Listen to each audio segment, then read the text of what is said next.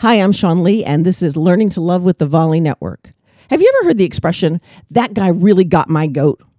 Well, that means that they got on your nerves, right? Or they frustrated you, or they got to you in some way. And so when I think about getting my goat, I think about I have to make sure my goat is not gettable. Like I have to make sure that my buttons are not pushable, that my, whatever is not grabbable, that if I am going to be in this world a happy, loving, light being, the same way you want to be a happy, loving, light being, that you have to make sure that your goat isn't gettable.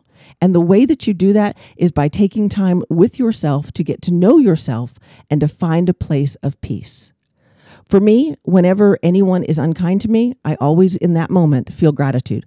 Thank you, universe, that I don't live in their head. Thank you so much for this moment to observe that and realize that I don't want to be that. So if you're like in an airport and people are shouting at the ticket counter people because a plane has been delayed, they're powerless over that. And their goats are all getting got everywhere. You don't have to let it get your goat. I promise you, you're going to get to your destination. You're going to have the situations. You're going to run up against people who are out to get your goat, and you just have to make sure it's not gettable. I'm Sean Lee, and this has been Learning to Love, and I'll talk to you again tomorrow.